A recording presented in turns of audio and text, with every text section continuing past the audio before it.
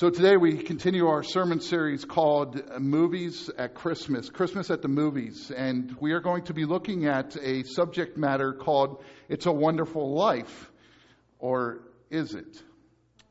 And we're going to talk about what a wonderful life looks like in Jesus Christ. And we're going to use the movie It's a Wonderful Life. And if you have not seen it, it was actually on last night on NBC. I did not actually catch it yesterday, but I did see, as I was watching the Penn State game, I was flipping through the guide, and I saw that it was on. And so I thought, wow, that's perfect timing. I picked the movie, and they put it on NBC for me.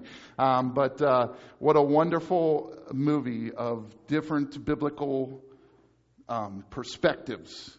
And so we're in week 2 of the Christmas at the Movies. We're on the second Sunday of Advent. Our focus is the hope that offered to us through that which we celebrate at Christmas, God's gift of a Savior in Jesus Christ.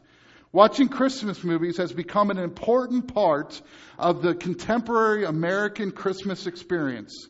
So this year we decided to tap into that and look at the Christmas story through the lens of some of our culture's greatest Christmas movies. We again go to the second week. Last week we looked at the Christmas Story. This week we look at the great Christmas classic, and it's The Wonderful Life, starring Jimmy Stewart and Donna Reed. But first I want us to look at another wonderful life story from Luke's Gospel. The story of a man named Simeon, whose life ended as he had always hoped it would.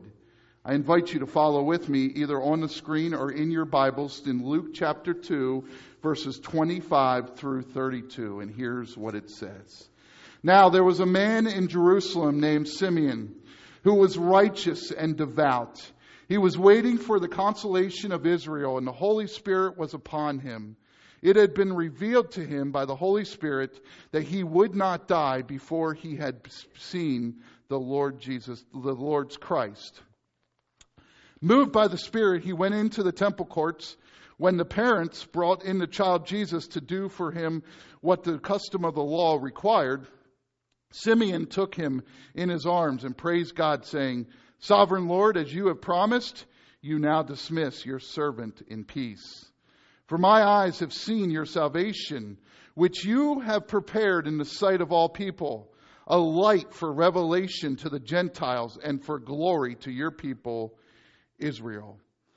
Today we're going to look and compare most of the Simeon story with the movie A Wonderful Life. And here's what I have to say. The movie It's a Wonderful Life is about a man named George Bailey who had ambitious plans to become an architect, travel the world, and live the high adventure lifestyle he had always dreamed of living. But instead of that life, George Bailey finds himself trapped in a humdrum life in a small town named Bedford Falls, where he stayed to take over his father's building and loan business, making small loans to mostly poor working people, which put him in direct competition with the notorious and greedy Mr. Potter, who refused loans to these same people in order to keep them stuck in his shabby little rental homes. So while George Bailey is struggling to make a living with a wife and 4 children, Potter is making a boatload of money and controls most of the town's economy. But one day, things begin to spiral out of control. For George, when his uncle loses an important bank deposit, conveniently found, of course, by the Mr. Potter himself.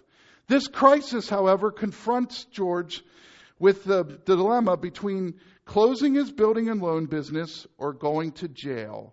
In state of panic, George wrecks his car, then contemplates suicide by jumping off of a bridge, which is where he meets Clarence, an angel sent to George, how much his life, and Clarence explains to him how much his life has meant to others.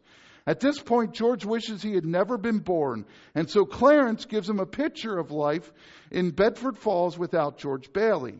They travel through the town, which is named Pottersville, because George wasn't born, and therefore never challenged Potter's dominance. George's wife is an old maid. His children, of course, were never born. And his brother, Harry, drowned at the age of 8 because George wasn't there to rescue him. Only after seeing the world without his imprint can George truly appreciate the wonderful life he has, and he asks God for that life back. When he returns home to his family and friends, he discovers they have turned the tables and have come out to rescue George from his financial crisis. What can we learn from this story about the wonderful life God has given us all? Well, before we go to the first video clip, here's number 1 point on your sermon outline. You can have a wonderful life by putting others first. You can have a wonderful life by putting others first. In the movie, George Bailey does that often to the point of personal sacrifice.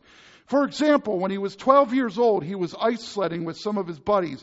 And his little brother Harry, who liked to tag along to prove that he could keep up with the older boys, Harry's sled went that too far and slipped into a hole in the ice pond.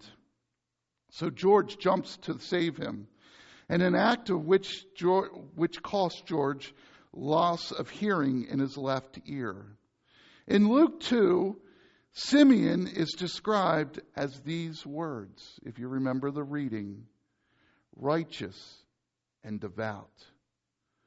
A man who would spend his life waiting for the Messiah to come, because he had been promised by the Holy Spirit that he would see the Messiah before he died. Now, I want you to understand what that meant for Simeon. When Simeon was in his time and he was waiting for the Lord, that's basically why we have almost half of the Old Testament that we have. For thousands of years, he was promised. And then Israel would go off the side and they would have to have a prophet come in and remind them. And so there's Simeon, and he's waiting and waiting and waiting.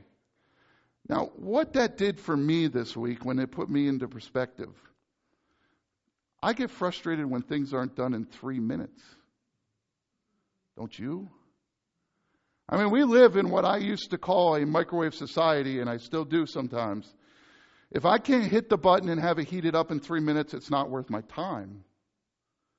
Because that means I got to sit down and eat it.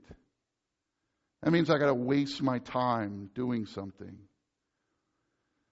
And yet Simeon comes and they call him a devout man who waited for years and years.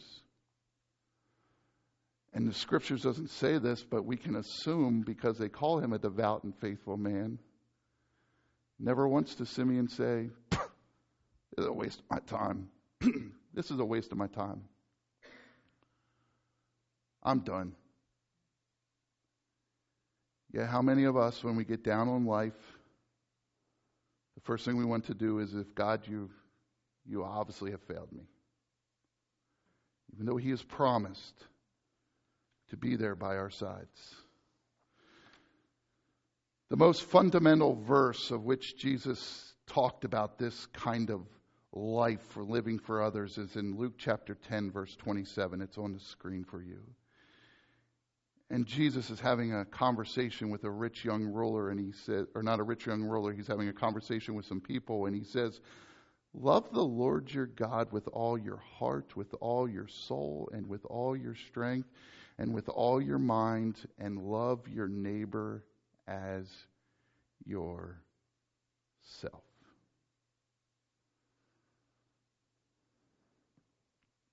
That's what it's about.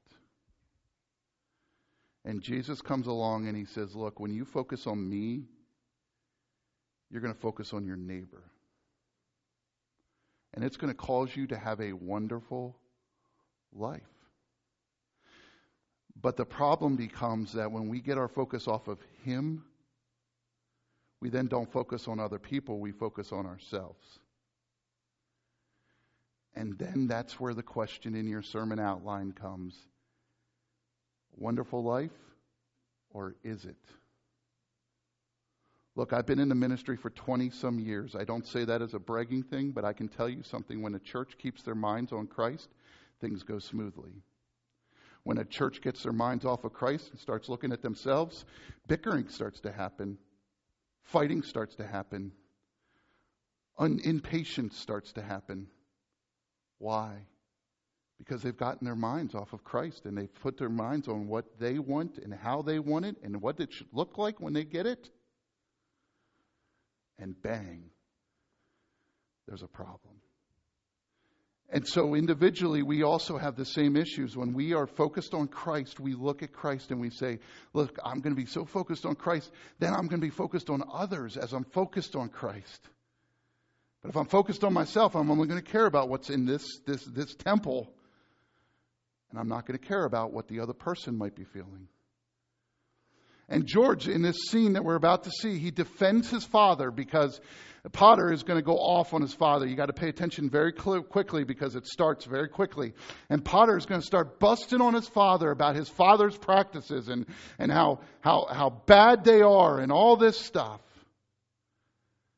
And then George is going to stand up. And he's going to have something to say about his father. Give it a listen. Borrow money. What does that get us? A discontented, lazy rabble instead of a thrifty working class. And all because a few starry-eyed dreamers like Peter Bailey stir 'em up and fill their head with a lot of impossible ideas. Now, I say... Just a minute. Just a minute. Now, hold on, Mr. Potter. Just a minute. Now, you're right when you say my father was no businessman. I know that. Why he ever started this cheap penny-ante building and loan, I'll never know. But neither you nor anybody else can say anything against his character because his whole life was... Why, in the 25 years since he and Uncle Billy started this thing, he never once thought of himself. Isn't that right, Uncle Billy? He didn't save enough money to send Harry to school, let alone me. But he did help a few people get out of your slums, Mr. Potter. And what's wrong with that? Probably... Here, you're all businessmen here. Doesn't it make them better citizens? Doesn't it make them better customers? You said that what'd you say just a minute ago? They had to wait and save their money before they even thought of a decent home? Wait for what? Until their children grow up and leave them? Until they're so old and broken down that do you know how long it takes a working man to save $5,000? Just remember this, Mr. Potter, that this rabble you're talking about, they do most of the working and paying and living and dying in this community. Well, is it too much to have them work and pay and live and die in a couple of decent rooms and a bath? Anyway, my father didn't think so. People were human beings to him, but to you, a warped, frustrated old man, they're cattle. Well, in my book, he died a much richer man than you'll ever be. I'm not interested in your book. I'm talking about the building and loan. I know very well what you're talking about. You're talking about something you can't get your fingers on, and it's galling you. That's what you're talking about, I know. Well, I've said too much. You're the board here. You do what you want with this thing. There's just one thing more, though. This town needs this measly one-horse institution, if only to have some place where people can come without crawling to Potter. Come on.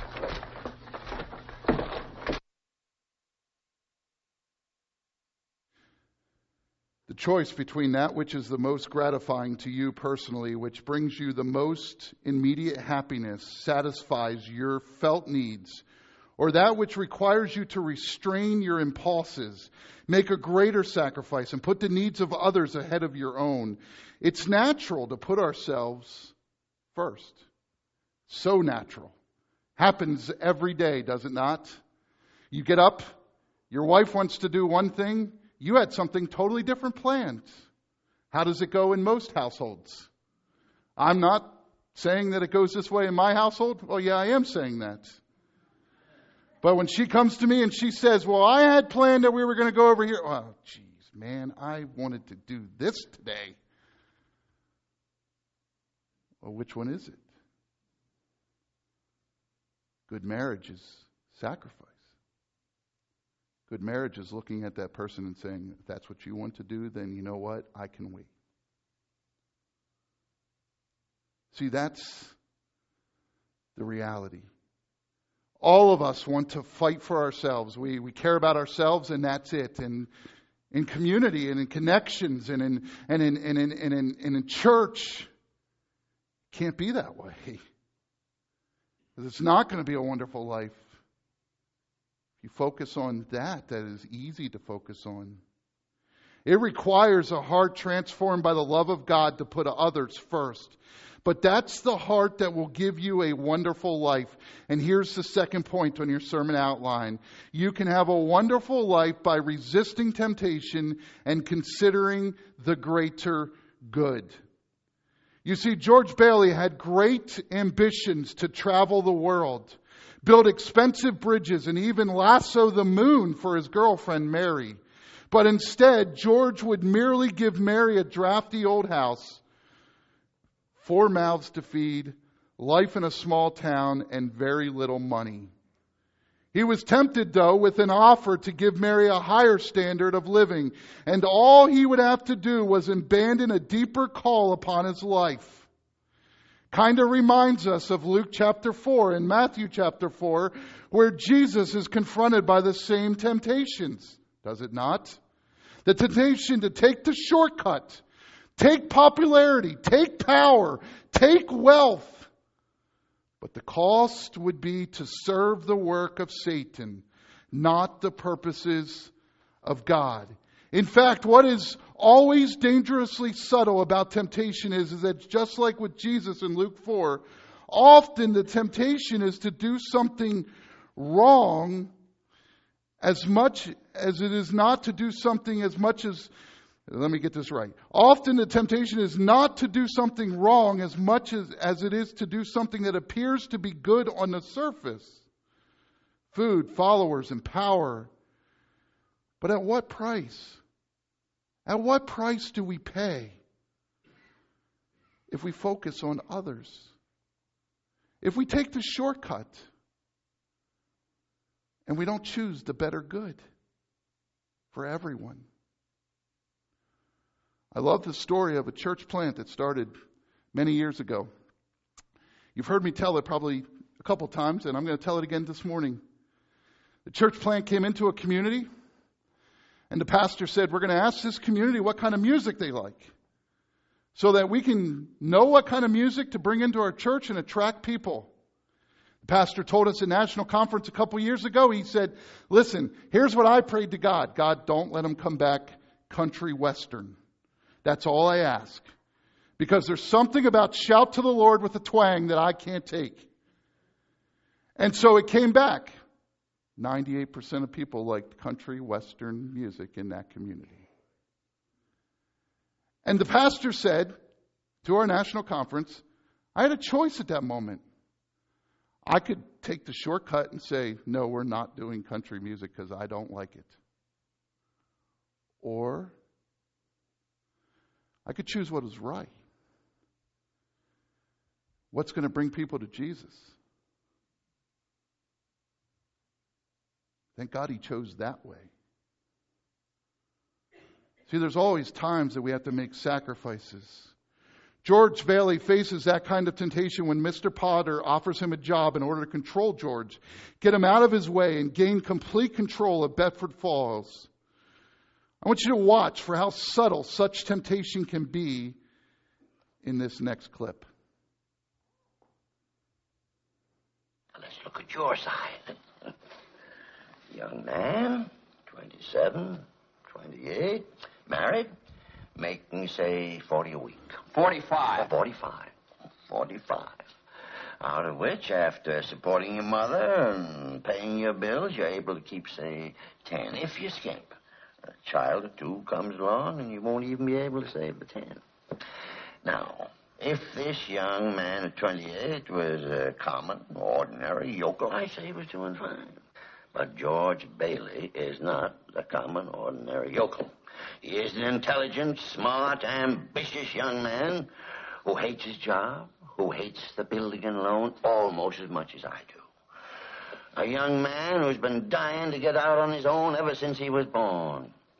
A young man, the smartest one in the crowd, mind you. A young man who has to sit by and watch his friends go places because he's trapped. Yes, sir, trapped into frittering his life away playing nursemaid to a lot of garlic eaters. Do I paint a correct picture, or do I exaggerate? Well, what's your point, Mr. Potter? My point is I want to hire you. Hire me? I want you to manage my affairs, run my properties. George, I'll start you out at $20,000 a year. $20,000 a year? You wouldn't mind living in the nicest house in town? Buying your wife a lot of fine clothes? A couple of business trips to New York a year? Maybe once in a while Europe? You wouldn't mind that, would you, George? Would I? You're not talking to somebody else around here, are you? You know, this is me. You remember me? George Bailey. George Bailey. George Bailey, whose ship has just come in. Provided he has enough brains to climb aboard.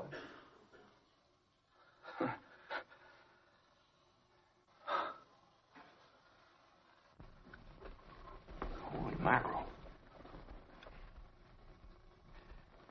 Well, how about the building and loan? Oh, confound it, man. Are you afraid of success? I'm offering you a 3 years contract at $20,000 a year starting today. Is it a deal or isn't it? Well, Mr. Potter, I know I ought to jump at the chance, but I wonder if it would be possible for you to give me 24 hours to think it over. Sure. You go on home and talk about it to your wife. I'd like to do that. Yeah, then in the meantime, I'll draw up the papers. All right, sir. Okay, George? Okay, Mr. Potter.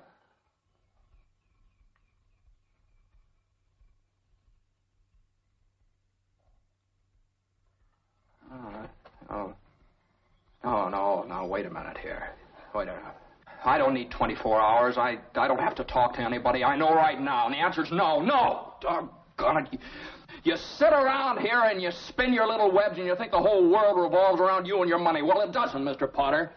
In the whole vast configuration of things, I'd say you were nothing but a scurvy little spider. And that goes for you, too.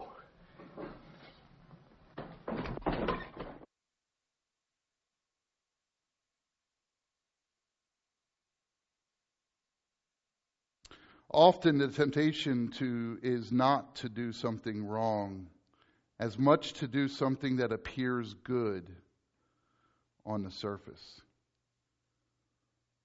You see it there?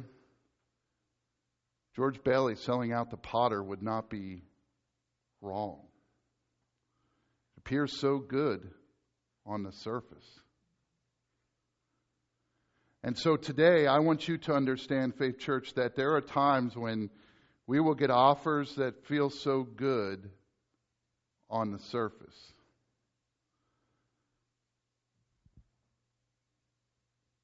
But they aren't. They aren't the right thing to do.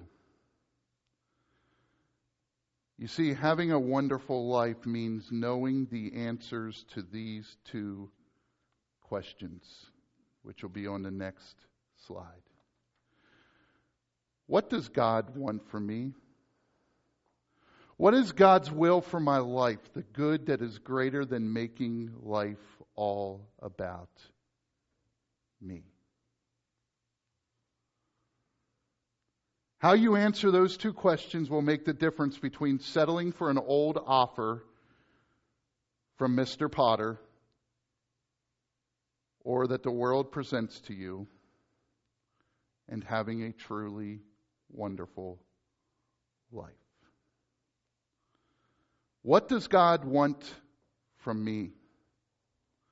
That answer is found in that Luke 10 passage that I read for you earlier. He wants you to love Him with all of your heart, all of your soul, and all of your mind.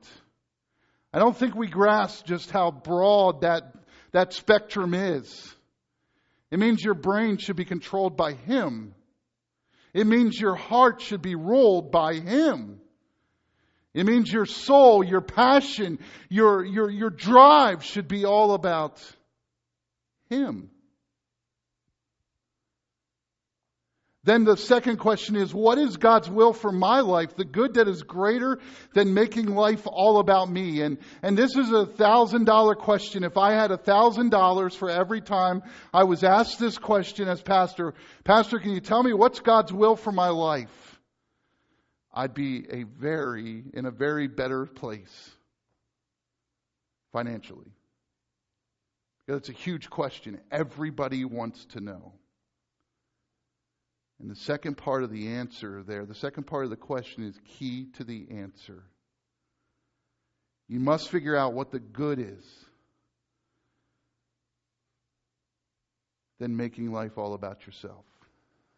So when you go into the next situation that you live with, or that you walk into, when you go into the next situation, instead of asking, what do I want out of this situation? What do I want out of this relationship? What do I want out of this conversation that I'm about to have? Maybe the question needs to be is, what could the Lord do with this question, with this relationship, with this opportunity that I have? Instead of asking, what can I get out of it? Maybe the question needs to be more like, what can the Lord do if I give it to Him? How could He use it to draw people upon Himself? And it's going to take work. That's why Jesus did not cut corners and did not leave the mind out of that conversation in Luke chapter 10. He said the mind because He realizes that you're going to have to think when you go into that next conversation, that next relationship, that next opportunity. You're going to have to stop and step back and ask, what would the Lord want? I've been practicing this for a couple of days because I knew this sermon was coming. It's amazing how it changes conversations.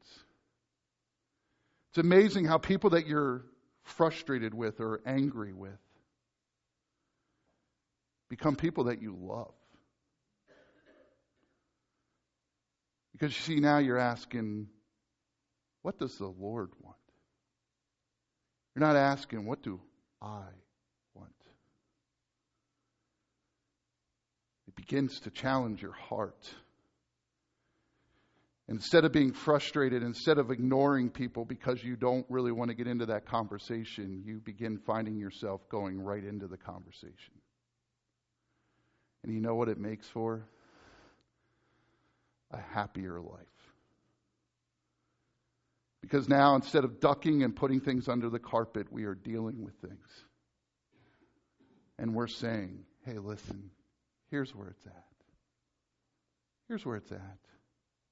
Because this is what the Lord wants. This really is the desire of my heart in preaching. The desire in my heart at Faith Church is not so much that you come out and say that was a wonderful sermon. The desire in my heart is for you to come out and say, now how do I take what Pastor Brett is teaching me through the Bible and actually apply it to my life? Because you know what that's going to do? That's going to take 60, 70, 80 people walking out of here and actually living out the Bible. So much better than just one. So much better. More impact. People are seeing Jesus.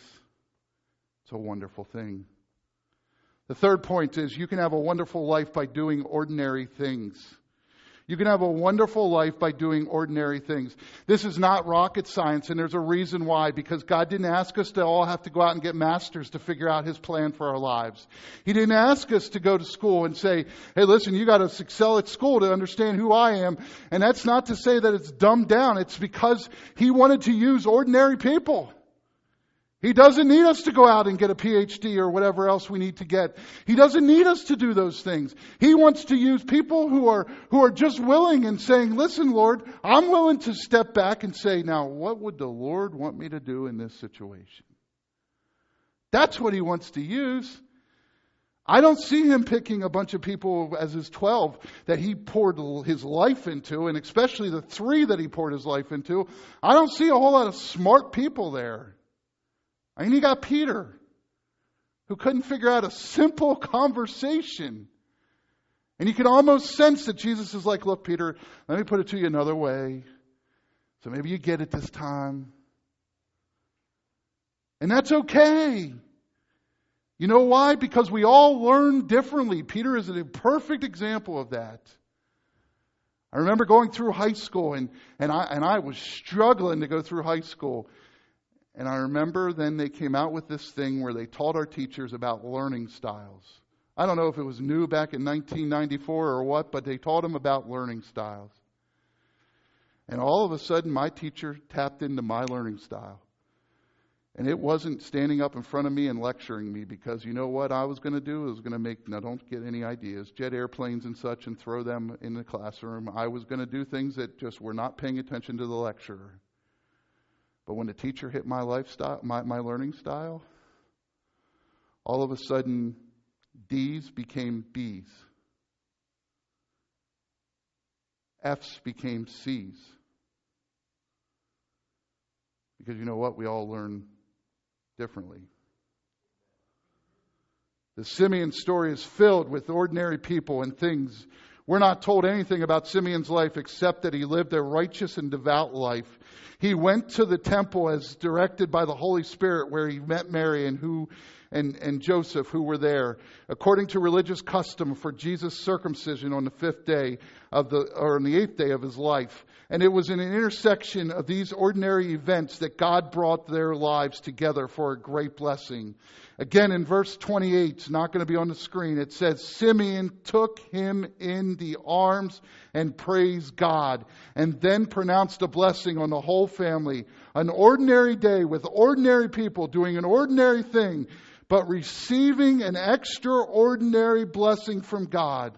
When Jimmy Stewart was an old man, he was interviewed about his reflections on TV on It's a Wonderful Life. And this is what he said. Today, after some 50 years, I've heard the film called an American cultural phenomenon. Well, maybe so. But it seems to me there is nothing phenomenal about the movie itself. It is simply about an ordinary man who discovers that living each ordinary day honorably, with faith in God, and a selfless concern for others, can make a truly wonderful life. In the movie, George is ready to end his life because he sees himself as a failure. But in that scene, Clarence shows him a life without George Bailey. And here's what it is. There's no Bailey Park, where small homeowners have shelter and dignity. His Uncle Billy has gone to an insane asylum after the failure of the building and loan company. His brother Harry never became a war veteran or a hero because he had died in the ice pond by the age of 8. His wife Mary lived as an old maid and librarian because she never found any other man. Then George, that she wanted to marry. All of this awakens George to the wonderful life he really has. And he decides he wants to live. This is George Bailey's story. And Simeon's story of hope. Let me ask you, what's your story? What's your story? Is it a story of hope? Is it a story of a wonderful life? Or is it? Is it a story where you defended others? Is it a story of grace and mercy? Is it a story of His amazingness and His work in your life? Or is it just another story? Is it sold out to shortcuts and lies from the enemy? Lies of you're not good enough to serve this church. Lies of the fact that you just don't get it. Lies of Satan? Or is it focused on Jesus Christ and what He says to you? What's your story? I hope your story is a little like this story that we're going to watch.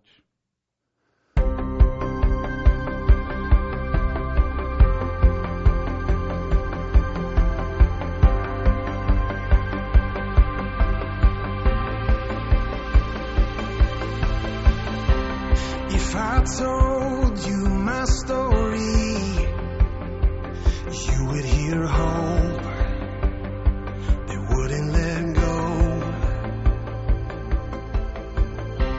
And if I told you my story,